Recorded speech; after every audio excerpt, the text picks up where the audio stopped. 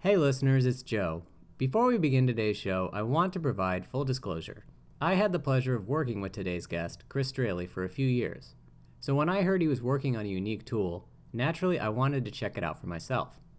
Our interview happened shortly after he gave me a demo of that tool, Instructional Design Genius. But Instructional Design Genius is now a show sponsor. I want to stress that this wasn't considered until after this interview took place. What you're about to hear is a genuine conversation I had with Chris where he could share with you what he's put together. Enjoy!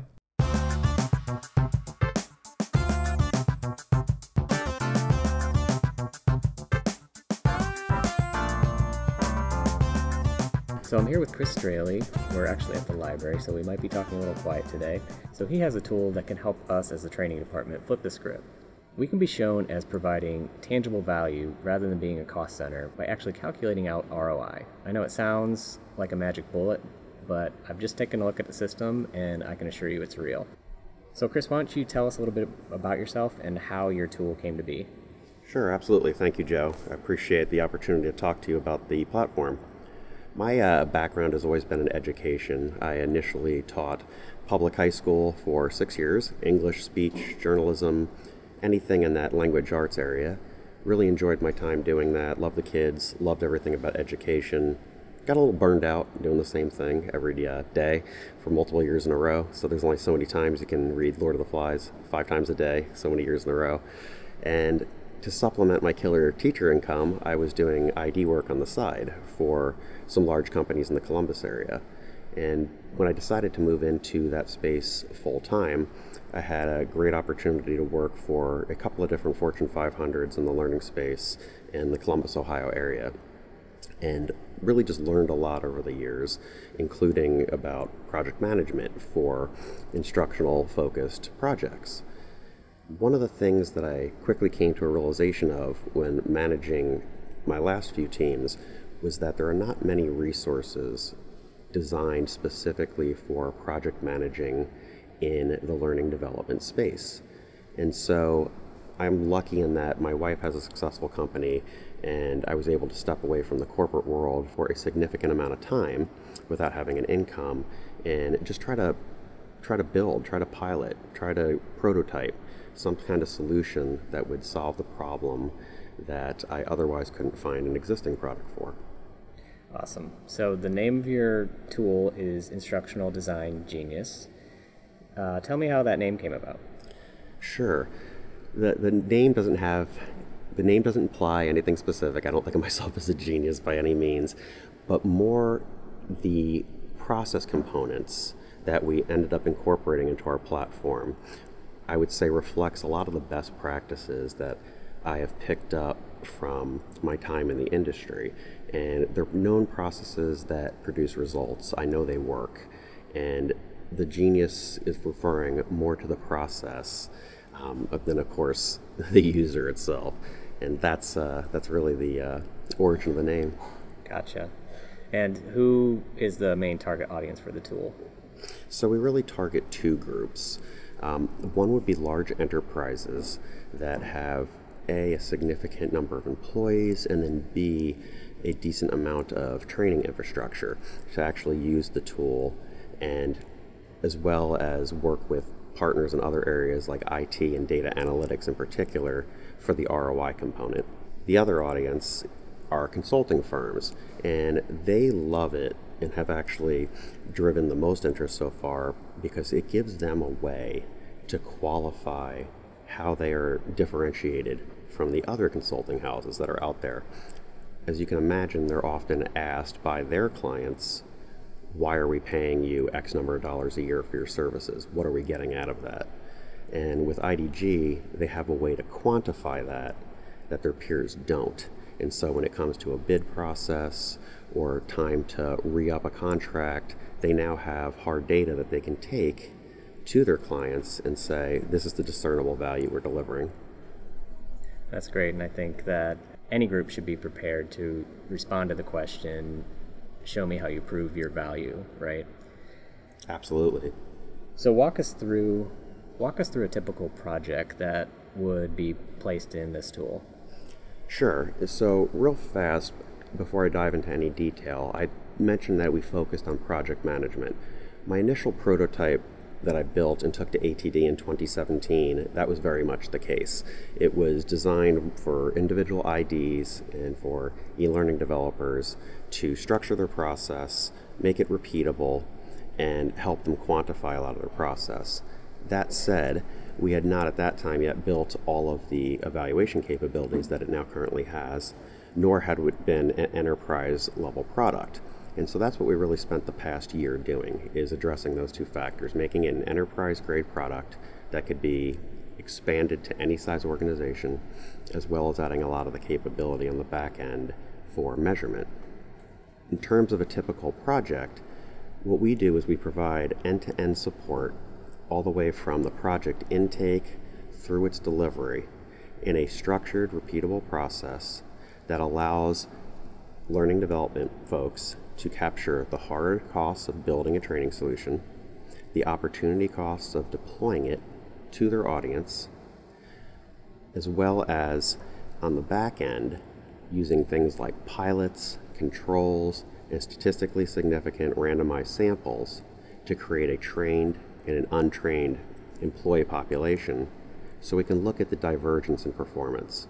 And because we're capturing all these costs, and because we're randomizing the audience that's receiving the training intervention, we can speak with some statistical confidence in the results we see and attribute them to the training intervention specifically, as opposed to other macro factors like the economy, or if you're in retail, the weather, or perhaps a merger and acquisition. All of these things can obviously have a great impact on business metrics.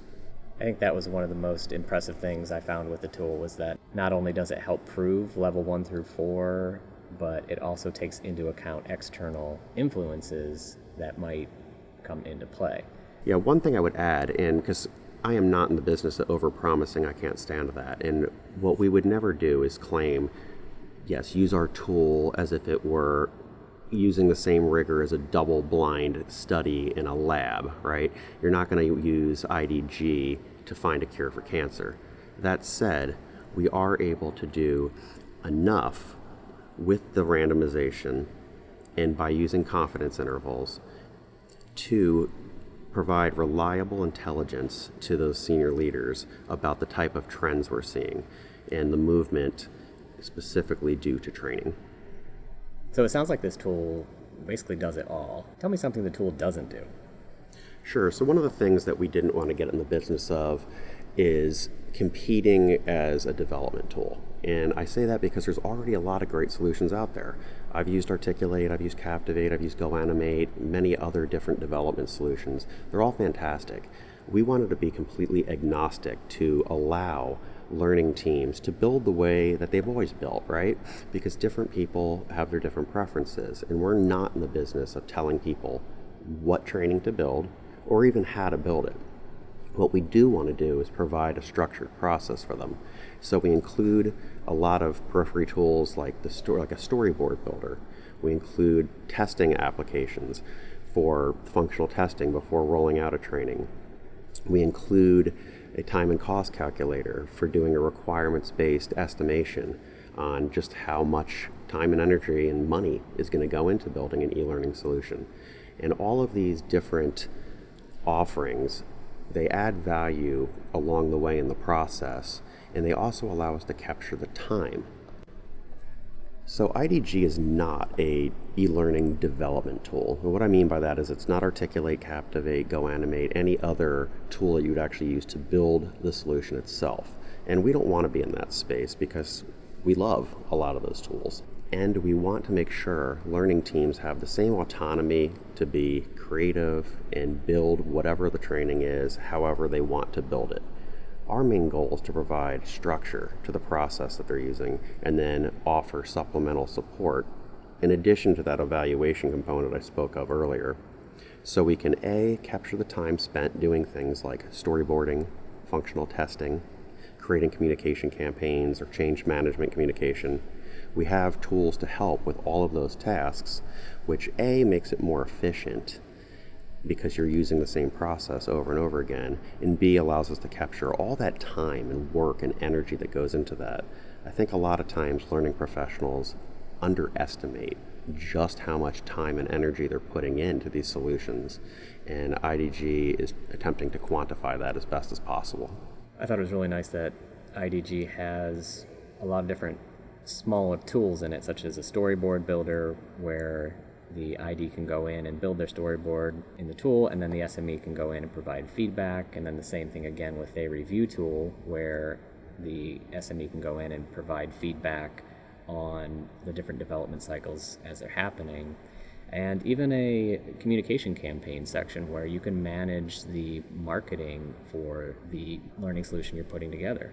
Yeah, thank you, Joe. I appreciate that. The team's done a lot of work to try to make it a one-stop shop as much as possible, while again, not taking over the actual build process.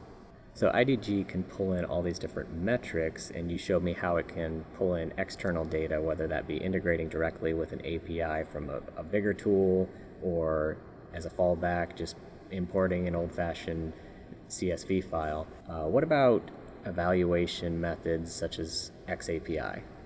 So I'm glad you asked about that, because we are not an XAPI tool, and that's nothing against XAPI. I think it's fantastic, and it's really making a great difference in helping folks in the learning development space revise their training, because they see exactly the type of experience learners are having as they go through them.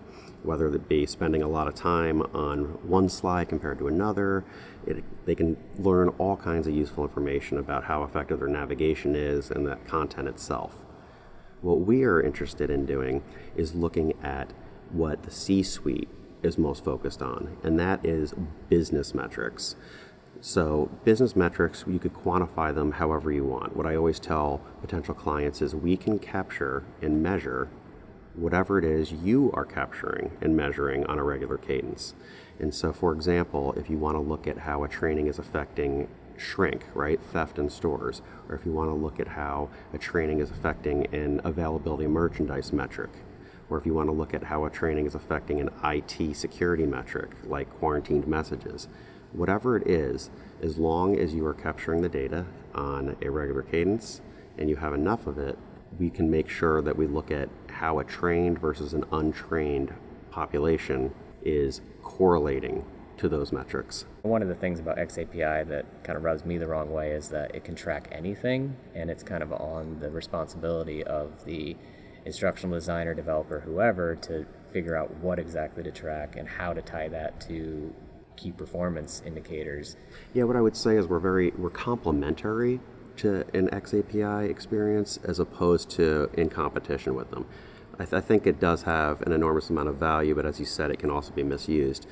I think the nice thing is if an organization is using XAPI, they are getting good business intelligence around a learner's experience in the solution itself, and if they're using IDG, they're additionally learning about what's going on in the real world when the learners go and actually apply the skills that they should be learning in the course itself.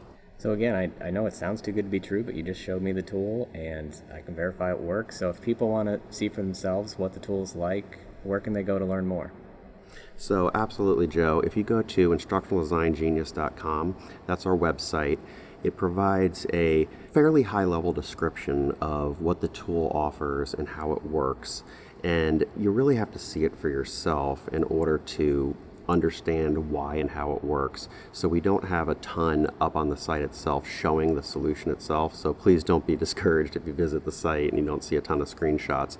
We will absolutely provide full demo walkthroughs for interested clients, and we're happy to answer any questions and find out how it might best work to meet their specific needs.